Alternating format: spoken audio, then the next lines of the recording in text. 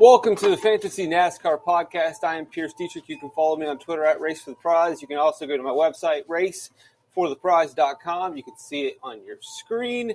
This is where you can get information every month about the Fantasy NASCAR package, the spreadsheet, $30 for the month of February, the Clash, Daytona, Atlanta, Las Vegas, projections, practice data, lap-by-lap data, past results, advanced metrics, optimizing tools, mass entry tools, everything you could possibly need at racefortheprize.com. Today we're talking LA Clash. We're going to do the early week picks. I know Ken is out there listening, and Ken would always get upset. What's the point of doing this? You got to wait for qualifying and practice. This is stupid. Go back to the... Look, Ken, we'll do a regular show as well. I will try to do my best to do a post-qualifying, post-practice show. I know it's important, and I will try to do it. But this is important as well, because this is the moment early in the week where we can go over current form, although we don't really have too much current form since it's the first race of the season, but we do have some data. We can go over historical data as well and circle the boxes and find out the drivers that tend to do well at this type of track. Because we all know that when we get into close to lock, you don't want to completely rely on practice data. You don't want to completely rely 100% on qualifying data. That is a part of the process, but you also need to look at their current form, who's running well at the moment. You also need to run the idea of who is running well at these types of tracks. You balance all of that out as you are making picks. Yes, qualifying and practice are important, but early in the week, going through these guys and dotting your I's and crossing your T's and getting a good concept of who's going to run well. Because, look, if I go through this podcast today and I identify drivers that have been fast, current form, or at this type of track or at a comparable track, then if in qualifying and practice they check all the boxes, then they elevate to being one of the best plays. Now, what if there's a guy that I do not like at this type of track, or I do not like the current form, and then for whatever reason they pop off in practice or in qualifying? I want to be careful of going completely all in on that driver just because they laid down some hot laps. Now, the only way I can prevent myself from going all in on a guy that went down on some hot laps is if I do my early week picks for the Clash, early week research, put in the homework, put your nose to the grindstone. That's what we're going to do, and we're going to look at specific drivers from previous Clash races or comparable racetracks right now. I'll just tell you where I stand. I'm not crazy about Phoenix being a good reference point. Really don't like leaning into Phoenix. It's more of an intermediate track. Yeah, it does have a flat turn, but it's just a flat turn. It's a wide, sweeping flat turn. I don't believe that there is any real comparison there. Not crazy. Martinsville is fine. I like Martinsville. I don't know if I completely love Martinsville, and I'll explain that in a second. It still is a pretty good, decent idea. The half mile, short flat track, hugging the bottom, bumper to bumper. You got to kind of move guys at times. You kind of dive bomb guys at times. Everyone knows, having lived near Martinsville for almost a decade, it is my favorite track. New Hampshire, a bigger version. It's fine. I don't know if I'm crazy about it, but I like it a lot more than Phoenix as a point of reference. But I'm warming up to the idea of Richmond being my favorite. The reason why I like Richmond as a reference point is because at times with Richmond, if you want to make passes, you can make passes by rolling the outside. And if you go back and you watch the Clash race again from last season, much of the passing there, there's going to be dive bombs, there's going to be bumper movement, but we also witnessed drivers really being able to roll the outside and get in position and make some passes. If you see Ryan Preece at the beginning of the second stage or the second half of the race, how does he make hay? He does so on the outside. It's not the fastest way around. There is some speed there.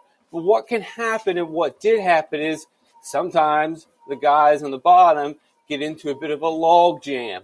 One slow guy on the bottom stacks everybody up. And then if you chose to run the outside, you can grab 2 or 3 spots immediately. And if you grab 2 or 3 spots immediately on a restart or early in the run and you get an early caution, then wham, you're locked into those 5 spots and we reset again. A lot of the passing wasn't necessarily completing a full pass. It was getting out ahead of a car, and then a caution comes out and you get scored with the leading spot or the spot ahead of that driver. Richmond has a little bit of that drive off, being able to pass on the outside.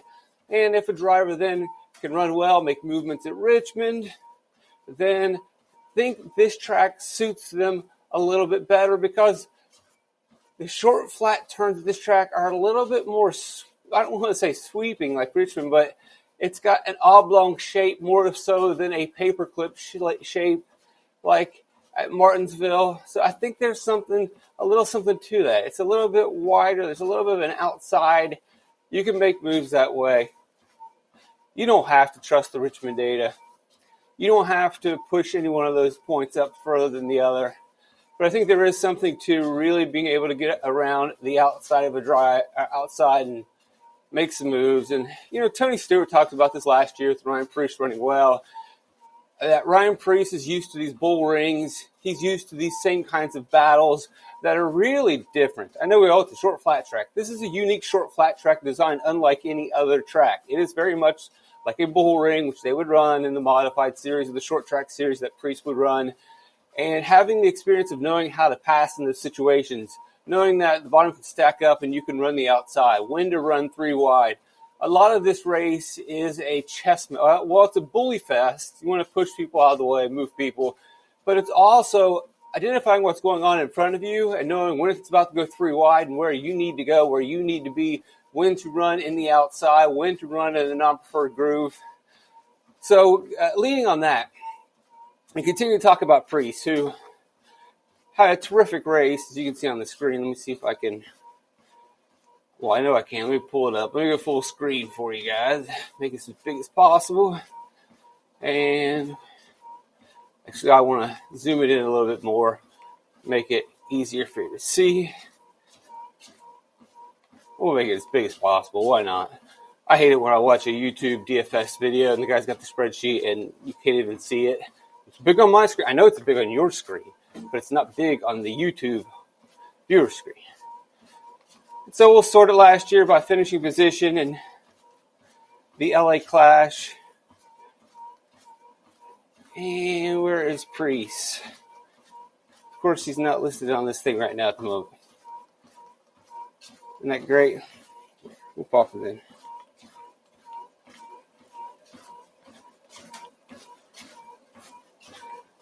And that should do it.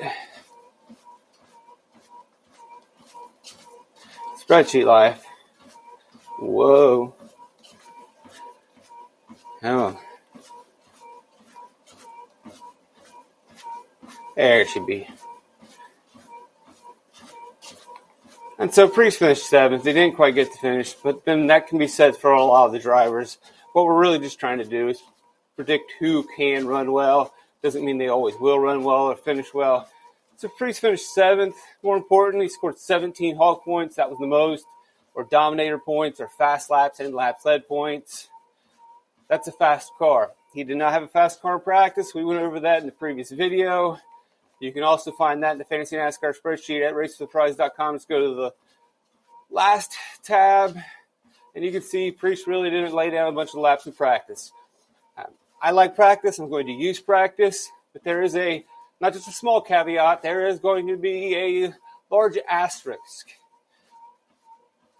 And we'll walk through that again since we are here before we go through the picks. What's going to be the deal with practice? And you can see the correlation. I've made the video. I don't need to go back over that. I think it's significant. It's going to help, but it's not going to be the end-all, be-all, Ken. You can use practice data, and you can help it make your picks, but it's not going to tell you who's going to be the fast in this race in particular. And it goes back to what I talked about earlier about this being a unique short flat track, really unlike any other. This kind of separates it from Martinsville in that if you go out and practice, it's going to help, right? If you're fast in practice like Truex was last year, or you're going to qualify towards the front of your heat race, If you qualify towards the front of your heat race, you're going to finish towards the front of your heat race. And that means you're going to have really good qualifying position for the actual race.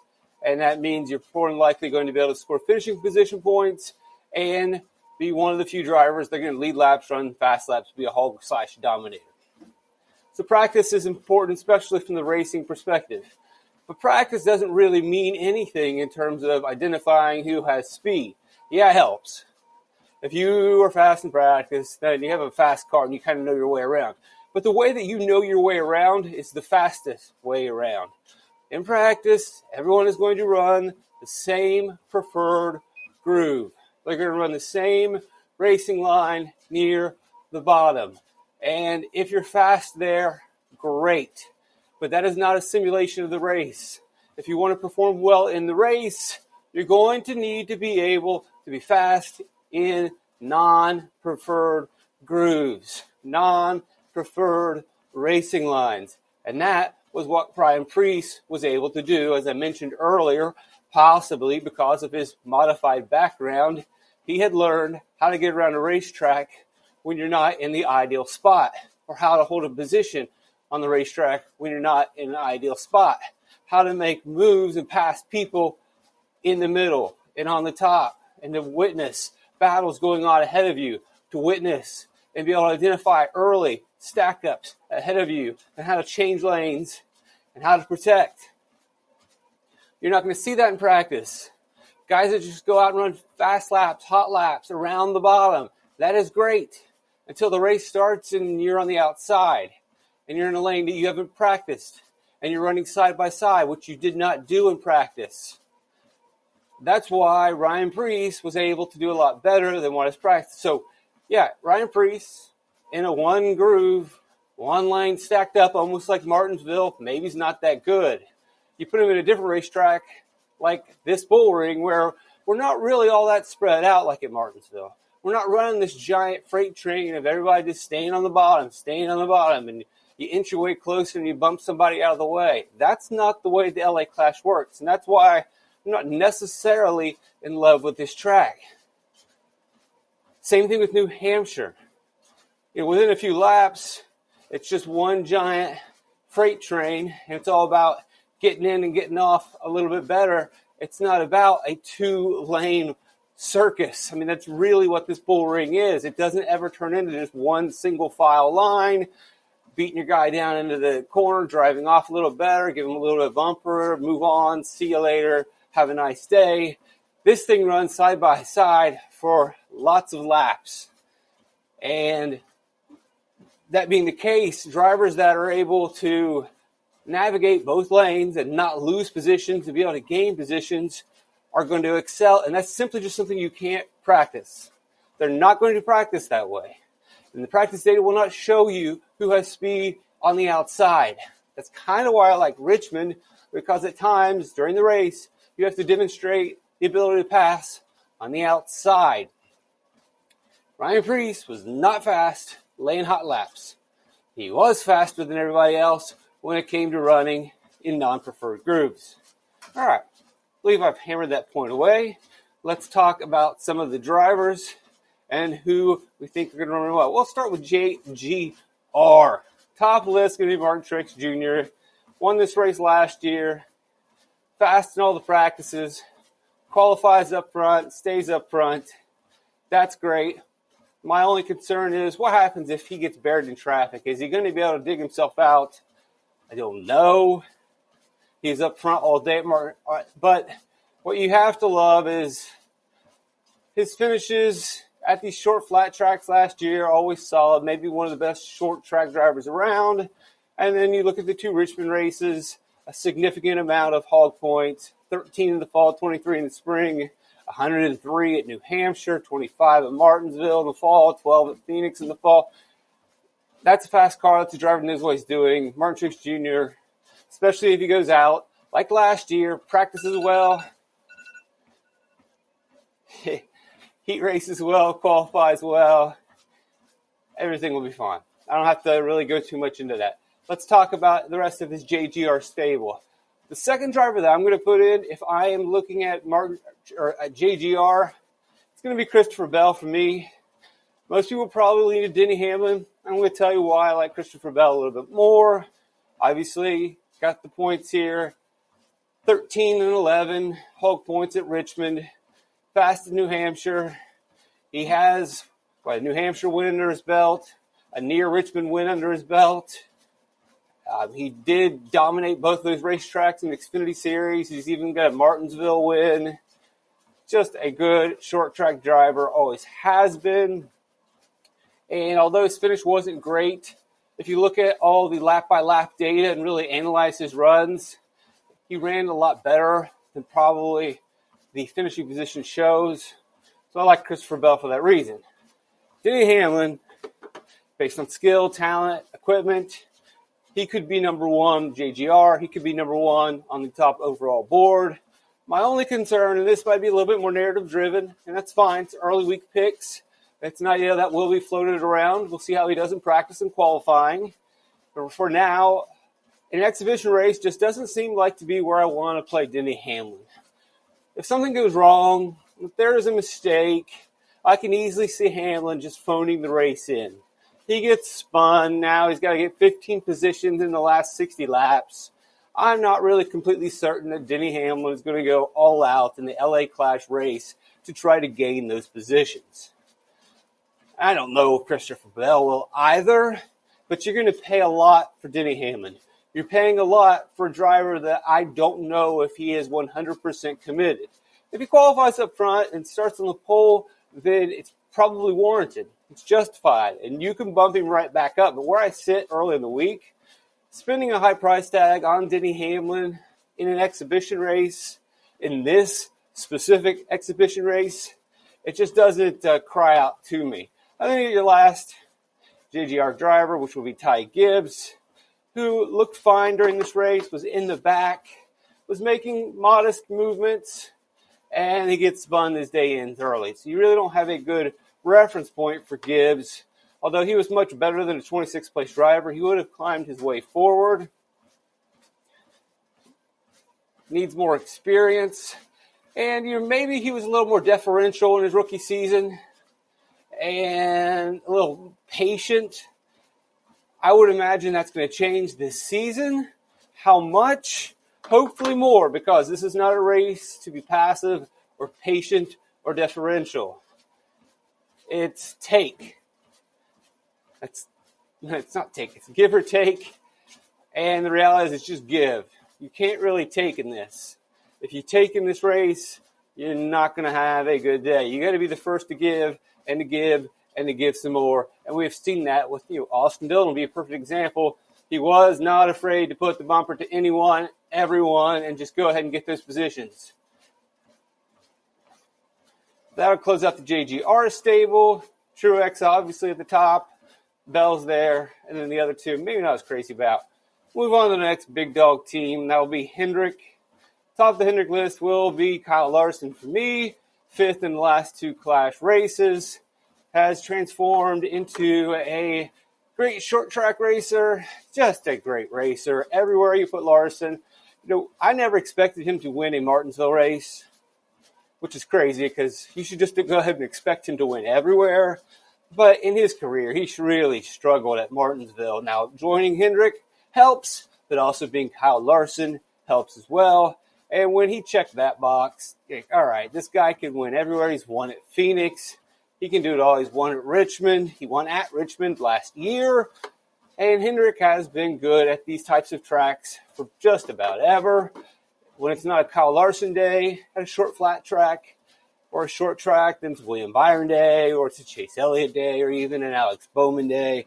So everything lines up for him. And another thing that I really love about Kyle Larson coming into this race and coming into this race every year is Kyle Larson doesn't have an off season. When it comes to drivers in this field who've been racing every week, who are tuned in and ready to go, Kyle Larson did the Chili Bowl. Kyle Larson, at the same time as running the Chili Bowl, was also running the Wild West Shootout, flying in between. Running a late model, then jumping over to a sprint car, jumping back over to a late model, jumping back over to a sprint car. Pretty crazy, intense. No off season for the man. I would say he's dialed in. Number two is going to have to be William Byron. for Hendrick. And both of these guys are very much at the top of the board overall, not just with their respective teams. Hasn't put together a great clash race yet. That's okay. We know he's been strong in short flat tracks. Richmond in the spring, probably better than his teammate Kyle Larson. I think his driver rating was higher, maybe. 52 hog points, 35 hog points at Phoenix. Last year really was his championship season. He couldn't get it done. As they say, you got to lose a championship before you win a championship. I don't know how much of that really matters or is true, but it is fun to say. I think William Byron comes into this season very hungry, wants to win, and this is a good spot to make a statement. Whether he wants to make a statement or not, I do really believe that he's going to build upon last year's race. This race suits him. He can absolutely get it done. Number 3, it's a close one, and I'm going to lean with Chase Elliott, which is a little tricky because Chase Elliott's coming off a terrible year. But because Chase Elliott is coming off a terrible year, again, if you're playing the narrative card, motivation like we are with Byron, then I want to play that same motivation narrative card with Chase Elliott. After a terrible year, he really wants to get out of the gates. The most popular driver in NASCAR really wants to look good in LA, and he, like the rest of his stable, is good at short flat tracks. Last year didn't have a very good race at the Clash, but he got damaged early when running into Ryan Blaney. As Tony Stewart talked about in the broadcast, well, damage in terms of aero isn't going to matter. But if the damage causes some suspension damage, then yeah, it's going to explain why Chase Elliott's not going to be able to work through the field. Either way, I think the damage was significant enough that it really hindered his chances. Didn't really love his car either. So yeah, Chase Elliott really is struggling in practice. And if you can't get around on the non-preferred groove, then maybe, or on the preferred groove, maybe you can't on the non. I'm like, wait a second, but Ryan Preece couldn't get around on the non-preferred. Or the preferred? Why do we expect him to get around on? Yeah, there's really no way of telling that. So I'm not going to let practice completely deter me from playing Chase Elliott. The motivation's there. We know he has enough of a history there. We'll wait and see. But if I'm just ranking Hendrick, he's number 3. That doesn't mean he's number 3 on my overall board for LA Clash picks. He's not. There's a significant margin, almost a canyon between Byron and Elliott. But that would be 3. And then I'm probably being too hard on Alex Bowman because he has just as much talent as his teammates. Finished 4th in this race last year. Yes, as I stated in previous videos, he did make a lot of his gains during the quick caution wreck fest at the beginning of stage 2. But nonetheless, he was able to hold position once the race went semi-green to finish out. And I think that is important. And look, not all the passes are going to be completely justified and commendable and admirable. Some of them are going to be quick, dirty, slick, getting around somebody, lucking out when the caution flag comes out, just the way that it is. But being able to maintain position is a significant skill. Bowman demonstrated last year by finishing 4th. We know that he has a Richmond win. We know that he has a Martinsville win in his back pocket. Didn't do much last year in terms of hog points at those tracks or finishes. But in the year before that, he was pretty solid. We'll see how that goes. Not crazy about playing him, but if he comes at a low price tag, then why not? Since I can see him on the screen here, 2311 Racing. Definitely want to consider them. Reddick finished 6th. Got 21st in the 22 Clash, but he led a bunch of laps in that race. Ends up having an issue. You look at the short flat tracks, Richmond in the fall, 32. You can see here back to LA Clash in 2022. Reddick had 16 hog points, second most. 32, Richmond in the fall. I like what I see short flat track wise out of 2311. I think their alliance with JGR Toyotas is getting stronger. We know the Toyotas have excelled at these tracks. Now we're seeing the expanded Toyota team do well at these tracks. And it's not just him. He's probably not the first guy I'm going to go to in this race for 2311. The first guy I go to might be Bubba Wallace, who also ran well at Richmond in the fall. And Richmond in these short tracks have never really been a strength of Bubba Wallace. But we're seeing him grow. We're seeing that team grow. And he should have, I don't know if he was going to win the Clash last year, but he was for sure going to get a top 3 if Austin Dillon doesn't move him. Had a terrific race at LA, so that's back-to-back years where a 2311 driver, well, I guess it's not back-to-back years for a 2311 driver, technically. Because that would have, Tyler Reddick would have been with a different team, but either way, maybe they shared notes. Anyway, you got Bubba Wallace with 15 hog points here, 34 here. And then the story with Bubba Wallace is always the same. I talked to my neighbor down the road, and man, does that guy hate Bubba Wallace. And man, do a lot of NASCAR fans hate Bubba Wallace. Man, do a lot of DFS NASCAR fans hate Bubba Wallace. And their emotions take over, and maybe they don't necessarily completely fade Bubba Wallace in Daily Fantasy NASCAR, but they do play less of him than they should. Bubba Wallace is always a leverage spot. You're always going to get lower ownership. You can always go over the field, and if he has a good race, you are really sitting pretty with one of your picks.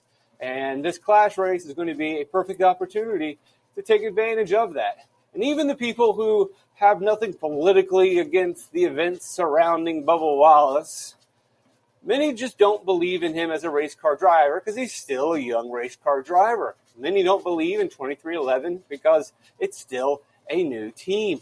All of that weighs in as well and suppresses his ownership.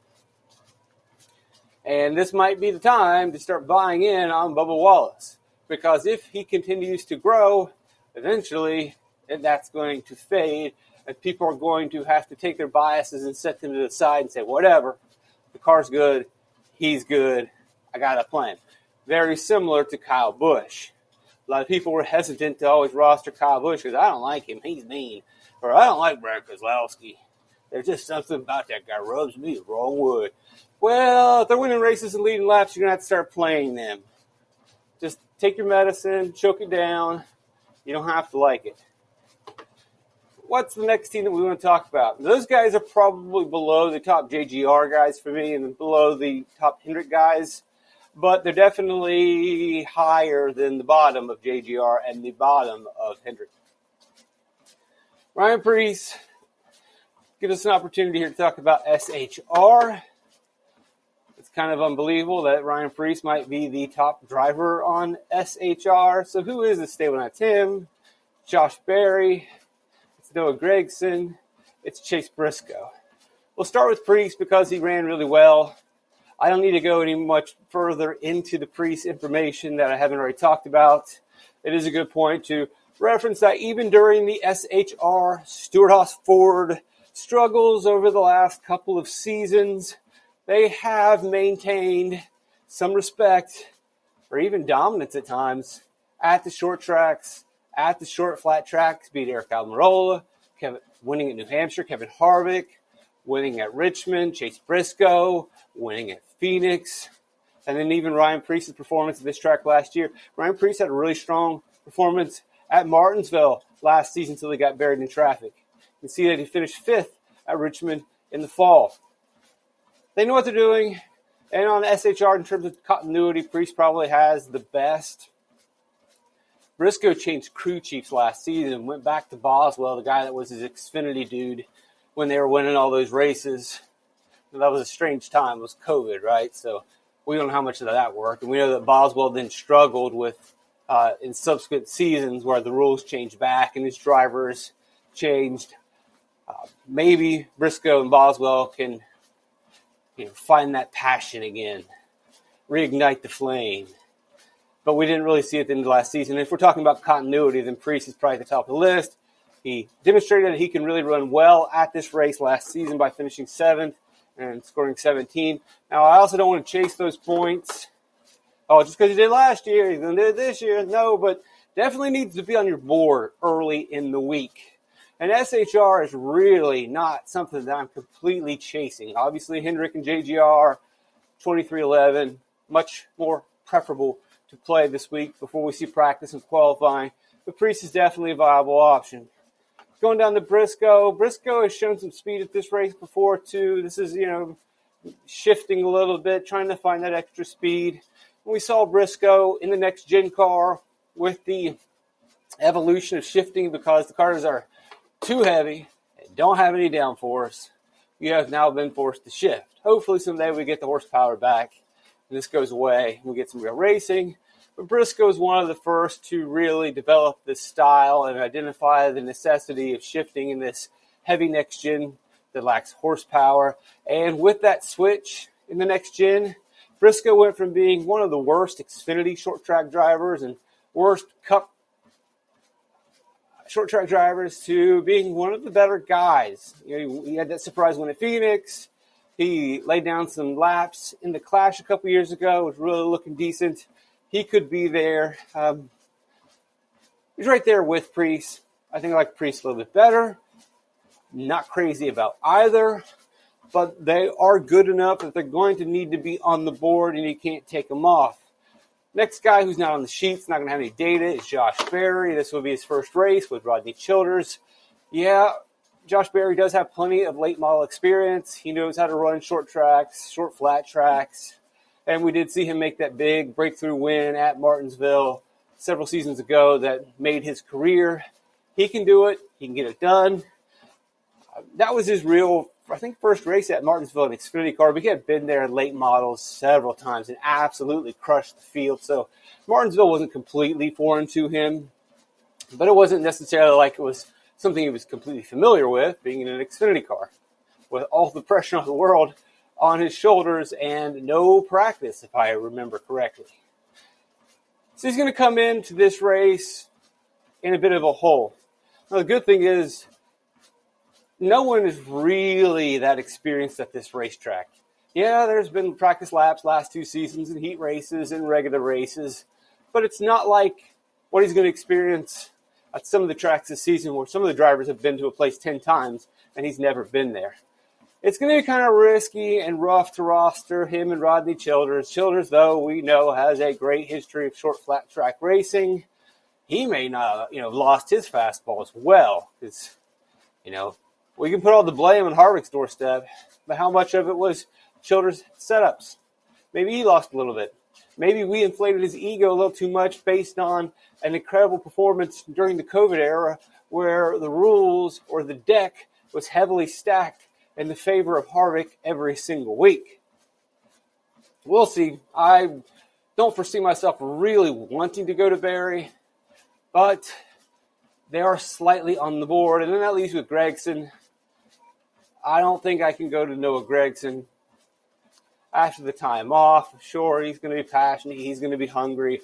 But my thought with Noah Gragson is that he took some time to develop in the Truck Series, and even then, he needed more time in the Truck Series. He jumped up pretty quick.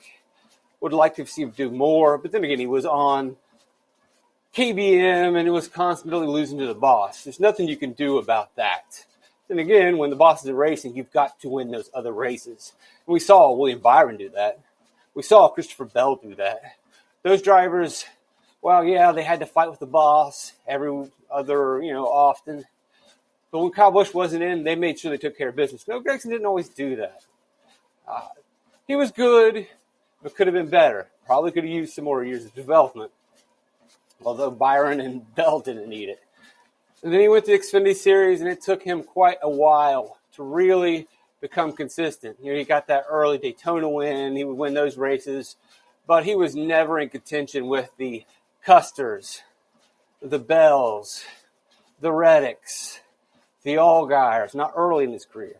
Took him a while. Then he finally got there. Him and Luke Lambert had a terrific season. Or no, it was him and Dave Ellens, I believe it was. Had that terrific season. It was Ellens. And then the next year, I think he was with Lambert one more year, if I remember correctly. And then they went to Cup Series together. They're no longer together. Either way, long story short, he's going to take some time to develop. And, it hurt last year because that was a wounded team. Legacy Motorsports was transitioning from Chevy to Toyota. They were going to lose a lot of their connections. They were not getting the resources they needed. They were getting locked out of places. They were a lame dunk organization. And maybe that hurt his performance a little bit, but didn't seem to hurt Host over that much. Just now talking about Penske, Sure, you got Logano, who won last season. Blaney, who has not raced well in this race the last 2 years, coming off his championship. Maybe he phones it in a little bit. I don't have a whole lot to say. Yeah, you can't go wrong with Logano or Blaney. For me, I'm not as high on them going into this race. Again, these are guys that once you see practice and qualifying, I could lean more into if they have starting position and they're up front. We know Blaney can run short flat tracks. We know Logano can run short flat tracks. You can see the data on your screen. Blaney won at Martinsville last year, second at Martinsville or Phoenix. Logano, even in an off year, finished second at New Hampshire. He won this race in 2022. They are fine. Play them. I like Hendrick and JGR more. Probably would elevate Penske slightly above 2311, but if you factor in price, which Logano and Blaney are likely going to be, they're both going to be more expensive than Bubba, and I think the crowd is going to identify more with them because they are great drivers.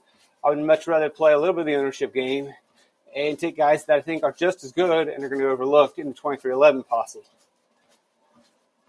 Daniel Suarez, not excited about that. His teammate Ross Chastain, not excited about him either. He's even on the screen. Where is Ross? Ross finished 7th last year. Or 8th. The concern I had was Ross Chastain. I know he did come off the win at Phoenix, but Phoenix is just probably not a comparable track. Chastain, like Hamlin, have big targets on their back. They're not very well liked. And so imagine you're in a race with a guy that nobody likes. It's an exhibition. This is where you bump the living bejesus out of somebody. You move them, you don't really worry about it. If you wreck Denny Hamlin in the Clash, you're probably not going to get payback. You wreck Denny Hamlin in a couple weeks at Phoenix, he's going to give you some payback at some point in the season. It's going to be a problem. In this race, Hamlin's more than likely going to take it. In this race, Chase Chastain's more than likely going to take it, and there's not going to be revenge that comes from an exhibition race. If I know that, then the rest of the field knows that. So when I get closer to Hamlin's bumper, in a regular race, I may hesitate. In this one, I might accelerate because it's the 11 in front of me, or it's the number 1 in front of me.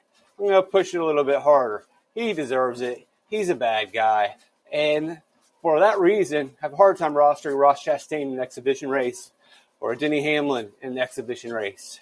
Now, whereas Denny Hamlin might phone it in, Chastain's going to keep going, but that just means he's going to keep going and keep getting spun. He's going to keep going and then get wrecked again. The rest of the field doesn't like the guy. This is an opportunity for everybody to get their kicks and to push him around a little bit. I mean, put yourself in their shoes. You have a bit of a free pass. Let a little bit of that frustration that Chastain's given to you over the years. This is your opportunity. Ryan Newman is very lucky that this race didn't exist when he was a part of the Cup Series. I could just imagine Newman getting put into the wall 10 times in the LA Clash. Justin Haley for Rick Ware. I don't know if I can go there. Oh, they've got an RFK Alliance. We've heard these technical alliance stories a million times. We'll see. I have fallen for it, and I have also at times said, nope, not buying this again, and remained incredulous. Who else we got down here on the list of picks? All right, I think that pretty much circles the wagons. I'm not really crazy about Austin Cindric. Eric Jones, we'll see. We'll see how the legacy Toyotas show up in the very first race. Like Toyotas at short track, this is going to be their very first race with these cars. A lot of question marks. Oh, the last one I want to talk about would be Chris Buescher and Brad Keselowski have not participated in this event in the last 2 seasons. That does not mean it's a new track for them. They've run practice laps. They've run heat races. They just haven't qualified for the race. Yeah, it would be great if they had some experience in this 150-lap exhibition. But it's not going to be a completely foreign track to them or their engineers.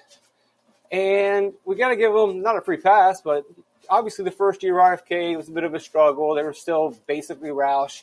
They took a big step forward in Season 2 under Brad Keselowski's leadership. We saw Chris Buescher really transformed. At Richmond, 33 hog points, 19 in the spring. And Richmond was traditionally a track that he struggled with. But he slowly improved and really started to break through last season. He even had 20 at Phoenix. Brad Keselowski, 35 at Richmond in the fall. This team is taking big strides forward. They're ready to break through. We saw pretty much a breakout from Chris Buescher. He's definitely going to be on the board despite not being in this race the last 2 years. Same thing with Brad Keselowski. Don't sleep on them. Don't forget about them. Simple Minds, the Breakfast Club.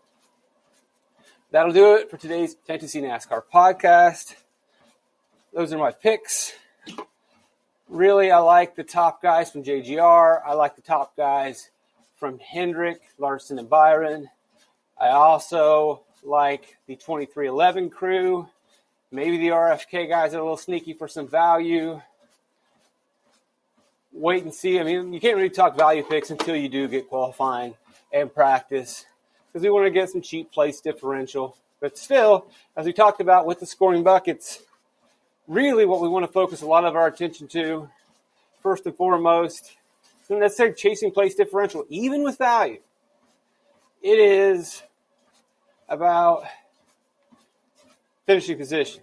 As we said in the previous video, 78% of the 303 points in the optimal lineup came from finishing position points, meaning your driver's got to finish up front first if you want to win the GPP. You want to build a winning lineup, first and foremost, they got to be up front. So before we go chasing waterfalls or place differential or go chasing hog points / dominator / fast lap / lead, we really need to identify who we believe that can finish up front. You look at the 2022 Clash race, 85% of the points of the 260 in the optimal lineup were finishing position. And that can happen. That can even go even higher if you have a hog that gets spun or turned. And that definitely happened last year when Bubba Wallace didn't get the finish he deserved. If Bubba Wallace finishes where he's supposed to finish, then you're definitely going to have a higher percentage of the points coming from Dominator hog points, much higher than the 12% that happened, which was 35. That number would have increased to 55. But a significant change. It can work both ways. You can get hogs that stay in, but you're also more than likely to get hogs that get spun out. Anyway, your main approach is before you chase place differential, which you will do with value. As you can see, this 5,700 Austin Dillon last year, 8 place differential points. Whether that's chasing or not, it was definitely something that you were thinking about pre-race. Like, all right, I want to save some money. I want to get some place differential. Same thing with Eric Jones and Austin Dillon the year before that. Austin Dillon really likes this track. You didn't talk about RCR. You're right, I didn't. How did I miss RCR? That's gross and disgusting. I'll talk about that in a second. Austin Dillon, 9 place differential points, 6,200. All right, RCR. Well, there you can see it. Kyle Busch, although this was with JGR, he also ran well in 2023. So Kyle Busch, 2023, optimal lineup, climbs out of a hole, passes a ton of cars at the end. Kyle Busch scores a ton of hog points, 26 in the 2022 race. His teammate last year, Austin Dillon, optimal, looked really fast, knew how to get around the track. Was he a little dirty? Yep, but by being dirty, he never got bumped. And he said that in his interview. People were pushing, and you just got to push or get pushed. And he was usually the pusher and the mover. And you can watch the video where I talk about the different runs. He ran 6 green flag runs in this race and never conceded a spot. So on the green flag runs in the 2023 race, he either gained spots or maintained position. He's the only driver to do that, I believe. And then you're going to see Austin Dillon doing well again here, too. So I would bump RCR above 2311. They're not quite at Hendrick, the JGR top-tier level. I like RCR better than the bottom of JGR. I like RCR better than the bottom of Hendrick. But I'm not sure I believe in Austin Dillon more than Kyle Larson, William Byron, Truex, or Bell. If you throw in a dollar perspective, then that changes. If we're just talking about driver finishing position, I like who I said I liked. But when you factor in the price that you might get for Austin Dillon, that story is going to change a little bit. Although I'm not completely worried about salary. I'm not worried about salary at all. And I'll go ahead and throw that on the screen. You can see in last year's optimal lineup, we left $5,500 on the table. So it doesn't really matter in terms of price and savings. You just want the best plays. I can look at the 2022 Clash race. You left $5,100 on the table. There's just no way that DraftKings is going to be able to price this race correctly, being an exhibition at the beginning of the season and given the format. So salary is not going to matter. So that being said, it's like, all right, well, then why are we even talking about Austin Dillon if salary doesn't matter? Because finishing position matters and he's finishing up front. Because finishing position matters and he's finishing up front. We're not necessarily looking at the best point per dollar play. Go back to what I've been hammering you on. We're looking at finishing position. If you think Austin Dillon can get a third place finish, then he needs to be in your lineup. End of story. The driver that scores 42 points, regardless of place differential, is in the optimal lineup. Wait, what? No, you needed that place differential from Austin Dillon. No, you didn't. He scored 42 points based on finishing position. Kyle Busch scored 40.2 points total. That means Austin Dillon works without a single place differential point, meaning a top 3 finish from a driver is really all you need. Who cares about place differential? You get a top 5 in this race, then, or really a top 3, you're pretty much locked into the optimal lineup. Top 5, you're pretty close. Look, 42 was the bottom of the optimal lineup in 2023. 42 was the bottom in the 2022 Clash race. You don't necessarily need to chase place differential. You don't necessarily need this boost of 8 points from Austin Dillon. You simply need drivers that are going to finish up front. If you believe Austin Dillon can finish up front, then you play him. Salary doesn't matter. And I think Kyle Larson can finish up front. I believe William Byron can finish up front. I believe that those JGR guys have a better chance of finishing up front than other drivers. Dillon can finish up front. Busch can finish up front. Even Bowman is going to be on the board. Just ask yourself, can these guys finish up front? Thanks for joining me. Remember, racefortheprize.com. I'm going to throw that on the screen one last time. And you can find the information about how to subscribe to the fantasy. There's not even really a subscription. It's just PayPal, Venmo, Cash App, some money over to me. It's a very simple transaction. It's like the bodega of daily fantasy sports. Throw the money on the counter, and then I'll give you your ho-ho. Put some change on the counter, I'll give you your ding-dong. Slide over the wadded up one, and here's a Twinkie. Would you like a soda as well? How about a pack of smokes? It's going to cost you a little bit more, but you give me the cash, I give you the goods, and then we'll both part our ways. PayPal.me/Pierce Dietrich, Venmo.com/RaceForThePrize, Cash.app, #Pierce Dietrich.